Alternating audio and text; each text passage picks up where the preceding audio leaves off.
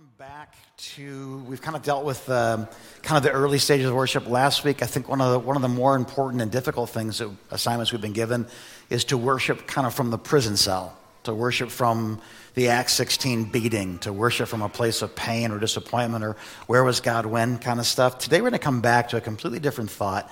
And I haven't planned these out, just kind of the week before I go, God, what do you want to do? And that's what we've been doing. So let me start with this thought. Everybody here, you were created for a purpose. Do you believe that? Ephesians chapter 2, verse 10, you're God's workmanship. You're created in Christ Jesus to do good works that God prepared in advance for you to do. So you are the solution to the problem that God created for a season just like this. You're the answer to the question that someone's going to ask. God's put you right at the right place, right at the right time, with the right stuff. And part of the thing that we are to do, we're created to do, we're gifted to do, we get to do, is to worship the Lord. Psalms chapter 150, verse 6 says, let everything that has breath, come on. And then if you didn't get it the first time, he says it a second time. Praise the Lord, right? Beyond that, though, things like Deuteronomy 6, which is translated in Matthew 22, where it talks about what's the greatest thing I can do? Like to obey God, to please God, the first and greatest commandment, what is that? And Jesus says, well, the greatest thing you can do is this. It's to love the Lord your God with all your, really? That Tom Jones dance got you to say soul? All your mind, and some translations even go on to all your strength. And I would just say this, like that is important, right? That one of the things we are created to do, one of the things that fulfills us, one of the things that fulfills our purpose, one of the things that blesses God, that we can do anytime, anywhere, for any excuse, is to love on him, to worship him. We're created to do that. We get to do that. Another thing that we find is in Luke chapter 7, as we call it the 747, the jumbo jet of truth, where those who've been forgiven much, what's the result? They love much. I'm just so grateful that God has forgiven me that I kind of can't not say thank you. I just am. So open your Bibles today to Acts chapter 20, and we're going to get into a story that has nothing to do with worship. And will probably relate to at least half of the room concerning worship. Acts chapter 20, verse 7. There are such blessings in this story for you, and there are such blessings in the story for me. I just can't help it. You ready? Here we go. On the first day of the week, we came together to break bread. And Paul, the apostle, he spoke to the people. And because he intended to leave the next day, kept on talking until midnight. Somebody say amen. 1 hour service, my butt. This guy was just going to preach, man. There were many lamps in the upstairs room where they were meeting. And seated in a window was a young man named Eutychus, who was sinking into a deep sleep. This is for you.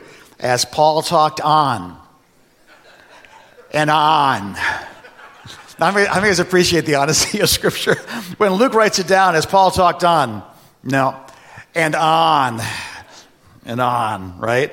And understand that the limitations of the language that's being used here, they don't have exclamation points and question marks. So when he emphasizes on, he means on and on and on and on. Now, Eutychus is positioned in this window. It says when he was sound asleep, he fell to the ground from the third story and was picked up dead. Amen. Every pastor loves that story.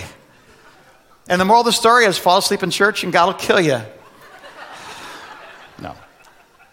Let's go on because you need to hear the rest of it. It's not nearly as fun, but it's good, right?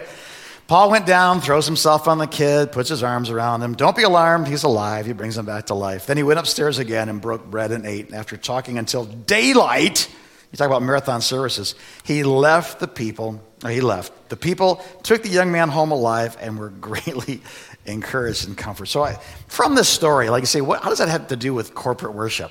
I think Eutychus really is symbolic for a lot of things, a lot of places I've been at in my life on a lot of different issues, and maybe we can learn something from him today. First thing is that Eutychus, he was as far away from what God was doing in the room as he could be without leaving the room. I didn't expect an amen, but a couple of oh my's and a yawn will do. In other words, God was doing something in that room just like God is doing something in this room. And there was an expectation that he had. There was a desire to be in a certain place in a certain way. And I don't know if the kid worked all day in the field and Paul's talking on and on. I don't know if Paul's been to town before and he's not his favorite speaker. All I know is this. This was a moment that was never going to come back again. This is the last visit to this town that Paul will ever give. When he's in Ephesus, he calls for the Ephesian elders in the very next kind of paragraph of the story.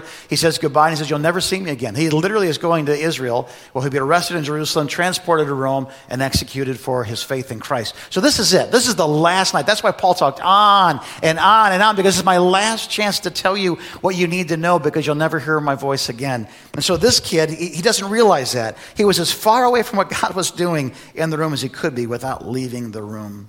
And it had all the fingerprints of heaven on that moment. And he just didn't appreciate it for what it was. Think about it this way.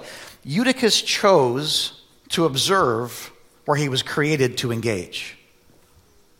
He chose to observe, to sit, if you're in the back or the front, it doesn't matter, so sit in the back. He was in the back because that's where the cool air and the warm terracotta was. But I'm not saying if you're sitting in the back, you're wrong. We have deacons sitting in the back row. We have, staff sitting in the back rows. This is not a back row. It doesn't matter where you sit. This is not a back row sermon. But understand this. His positioning was for comfort and not for engagement. Does this make sense? Say, why do you keep calling us to the altar? Because when you're at the altar, you're not at your chair.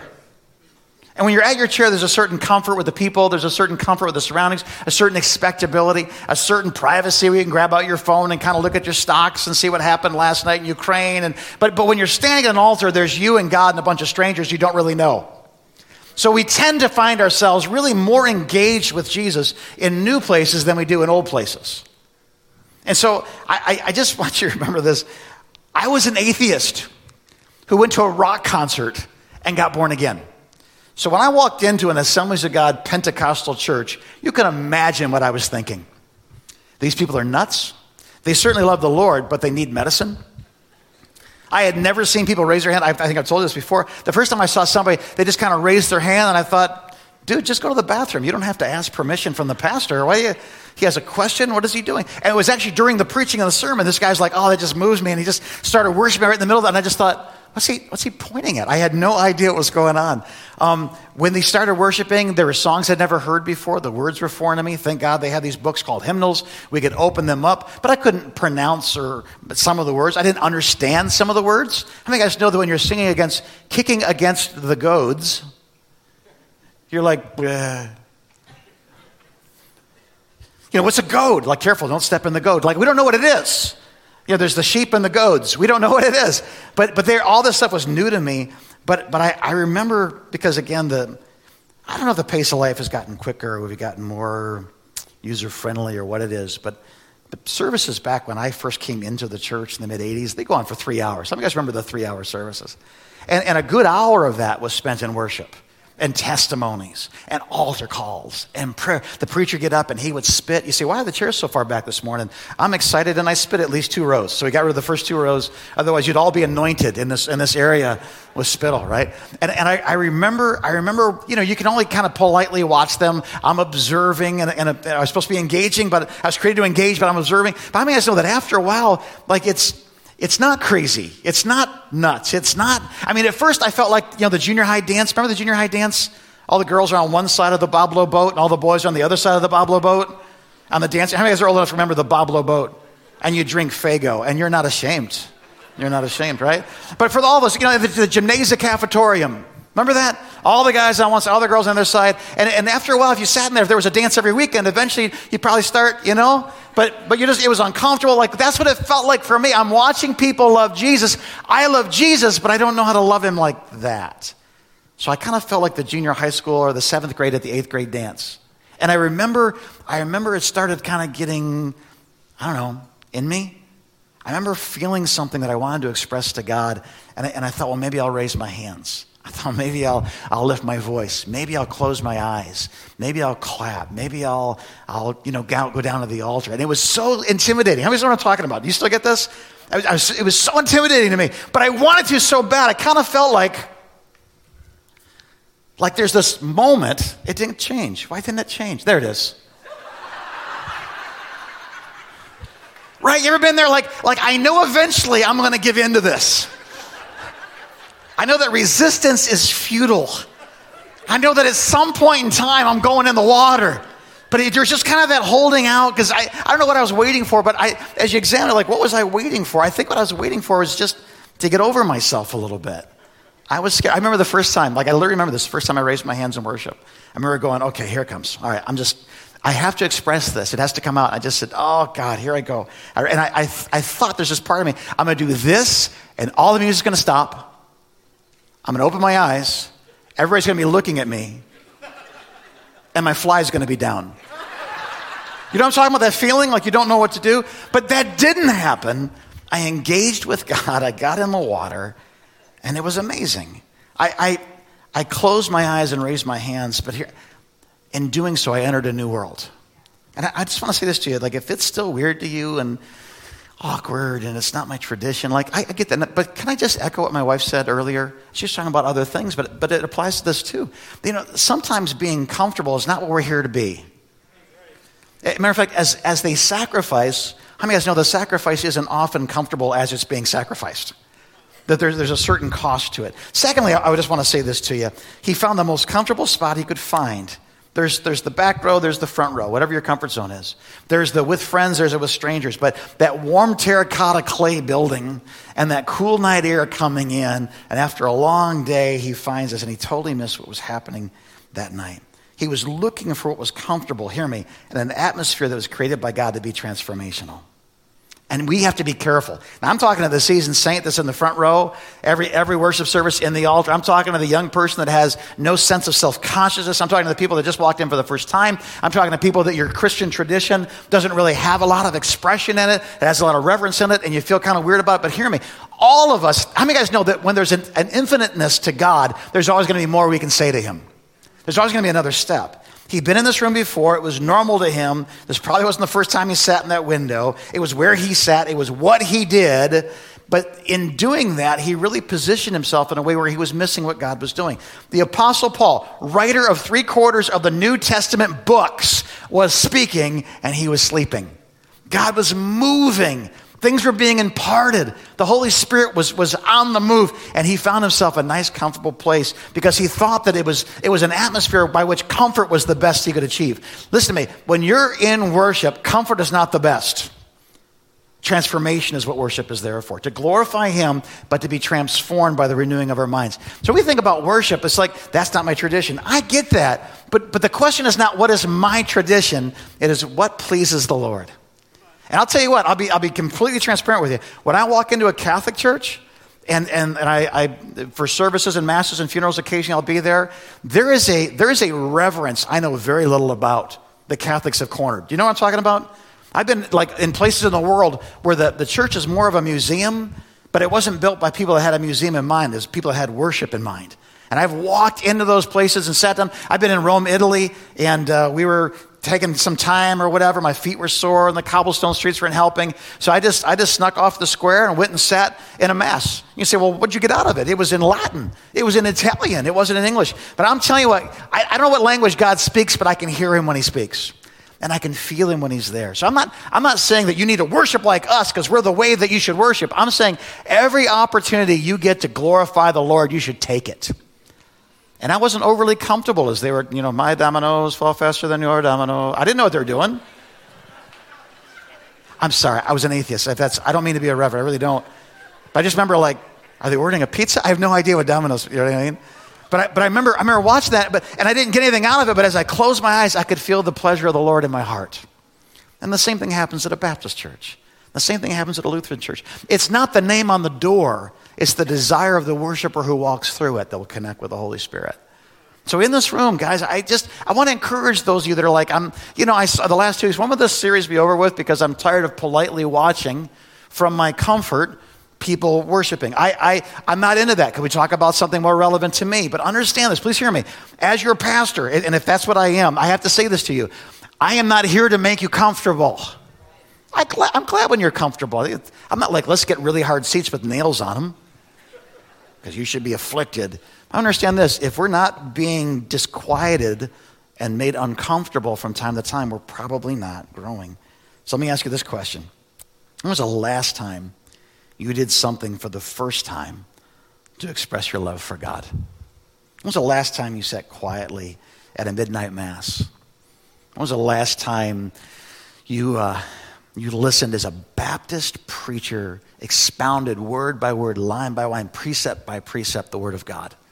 When was the last time you came to an altar and just loved on Jesus as maybe only a Pentecostal environment might facilitate? When was the last time you did something for the first time just because you want to know Jesus in that way? Does this make sense to you? Again, I hope you hear my heart. I'm not saying we've got it all right and everybody's got it wrong. The person that says that, I don't trust. My cultometer goes, I'm just simply saying this. We got a lot to learn about worshiping an infinite God. But this morning, and band, if you'll join me, I think this morning is a good time for us to start to walk into that freshness of experience. There is an altar, and we worship at it. There is an environment that worshipers create. How many of us know that this stage is often filled with brilliant worship leaders? But in every congregation, there's brilliant lead worshipers. So maybe we shouldn't come to the altar, maybe we should. I thought about this morning, like everybody just stay where you are, because instead of having all the worshipers up front creating kind of an us and them atmosphere, maybe we should all stay where we are. But I'm going to go a step farther than that and say, if you've never been to an altar to worship God, because it's new to you, it's different, it's not your tradition, you're self-conscious, I can't sing right. Listen, my good friend Dave Carlton is gone. He went to be with the Lord here recently, but for 26 years, that man worshiped the Lord and made a joyful noise. But I want to capitalize the word noise, because the dude could not carry a tune in a paper bag. He would stand next to me, off rhythm and off note, loving Jesus. And I don't think God said, oh, Dave, would you please shut your pie hole? I don't. I think the Lord was pleased by his offering, because it may not be the best there is, but it was his best given, his utmost for his highest. Does this make sense? So this morning, what's your utmost? And what would you give for his highest? We're not receiving offerings of money. We're not receiving offerings of service. Simply today, what if we became a musical instrument through which the Holy Spirit could blow the sound of praise? What if who he is could move through us? Last thought is this, and band, you can start playing anytime you want. He did what was expected. He did what was normal. He did what was average. You know what the word Eutychus, this is this kid's name. The word Eutychus, and I don't understand how this works, but his name means fine. It literally means like average. So imagine this. The joyful moments arrived. The midwife, the stool, the manger, the wise men, whatever it is, right? Just picture biblical times. Guy in robes, long beard, comes out and he says, congratulations, Nehemias. It's the son. And he goes, he's average. Like, what did this kid grow up? What was the expectation? This is my son, C+. What were they thinking? Name him Spartacus. Name him Maximus Decimus Meridius. What's his name? This is my kid, Fa. Right? So it doesn't surprise me that someone who saw himself as unworthy of greatness sat at a distance and allowed the great ones to do what great ones do, but that's not for me. And I'm here to tell you guys, your sacrifice of praise is just as great as Paul says, just as great as David who danced before the Lord. If you think that your name is Eutychus, I'm here to tell you, God has not called anybody average. He didn't create you to be average. He didn't create you to learn in an average way. He didn't create you to move in an average way. He didn't create you to have average knowledge. He created you to be something really special. Matter of fact, so unique that your iris, your fingerprints, that just like God made you to be so incredibly, abundantly, infinitely unique from everybody else. That if there were two of you, then God is redundant, and God is not redundant. He wastes nothing. Your praise to God means the same thing as anybody on this platform. Your praise to God, your ability to lift your voice, whether it's in tune or out of tune, has no bearing on worship taking place or not. If what's happening inside here is being expressed through here, through kneeling, like God is being honored. And that is why we're here. One of the things God has us in this season, in this place together with a room full of people right now, is that together we would remember, we'd relearn what it is to worship together. Would you stand to your feet all over this room? Stand up to your feet. And just this thought, come on, this thought. There's this part in this next song, and it's very biblical, where David encourages himself in the Lord. But the words that the author of the song have chosen, it's really unique. He says, come on, my soul, don't you get shy of me. Lift up your song, because you got a lion inside of your lungs. I love that moment. Come on, my soul. That self-talk, instead of saying, well, that's for them. No, come on, my soul. Well, I'm not right with God. Then get right with God. And come on, my soul. Well, but you don't know where I was last night. I don't know where you were last night, but I know where Jesus was 2,000 years ago praying for what you did last night. So come on, my soul. This is my Savior. This is my King. This is better than Matt Stafford. This is better than Michigan beating Ohio State. When we find those places where our team wins, we go, yes! Well, you were created to worship, but not just lesser things, but the greatest thing of all, the King of Kings, the Lord of Lords, the champion of champions, the victor of victors. And so today in this room, we've got this opportunity before we leave. We've got time. We've got like 12 minutes and 34 seconds. No, we got like 20 minutes. I'm supposed to be done in 12 minutes. How many of you guys still believe in miracles? Right on.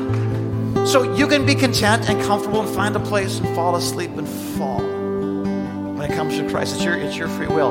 Or you can take that step forward and say, you know what, there's lamps in this room. There's people in this room. There's the Holy Spirit in this room. I didn't come here to be comfortable. I came here to be transformed.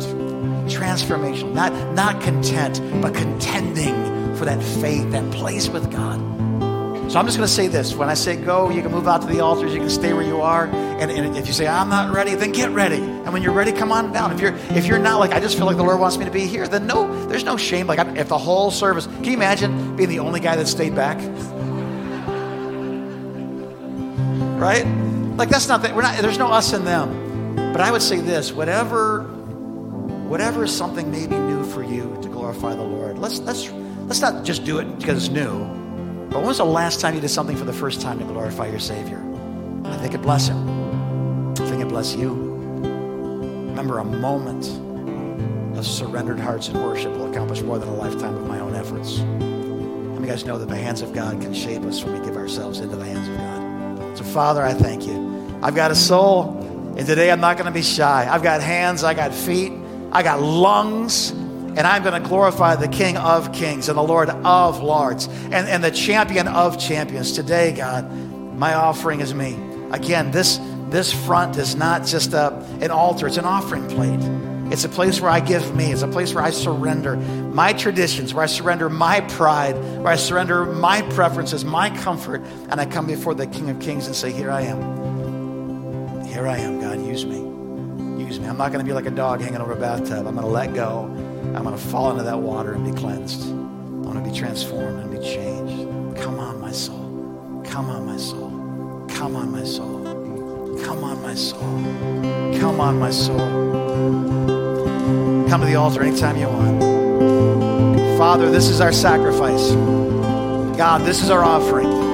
We give you us. We're going to learn to worship together, God. We're going to learn to do